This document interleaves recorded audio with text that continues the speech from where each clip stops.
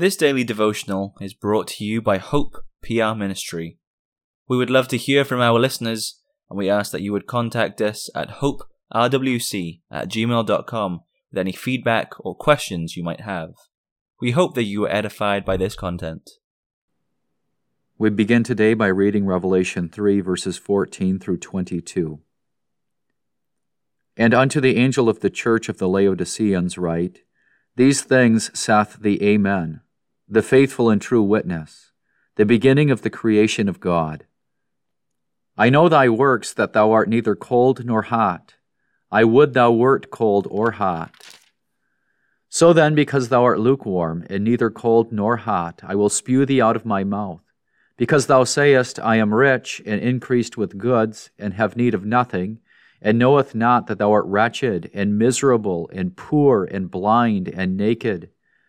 I counsel thee to buy of me gold tried in the fire, that thou mayest be rich, and white raiment, that thou mayest be clothed, and that the shame of thy nakedness do not appear, and anoint thine eyes with eye salve, that thou mayest see.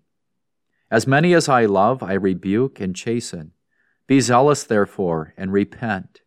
Behold, I stand at the door and knock. If any man hear my voice and open the door, I will come in to him, and will sup with him, and he with me. To him that overcometh will I grant to sit with me in my throne, even as I also overcame, and am sat down with my Father in his throne. He that hath an ear, let him hear what the Spirit saith unto the churches. People of God, do you like when God chastens you? We should, you know.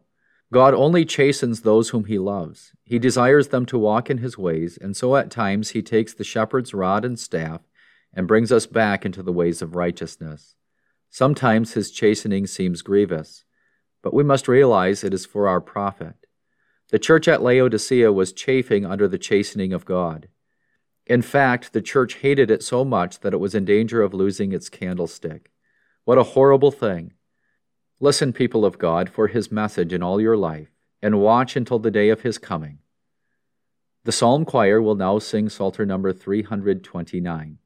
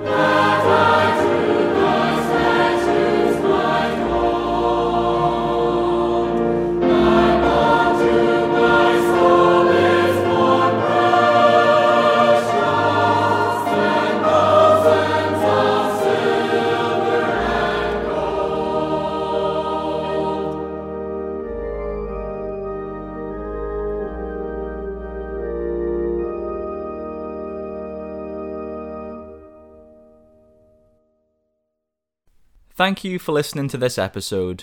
We encourage you to visit our church, Hope Protestant Reformed Church in Walker, Michigan. Our services are at 9:30 a.m. and 5 p.m. on Sundays. If you wish to learn more about us, please contact us at hoperwc@gmail.com, and we'll be happy to help with any questions you may have.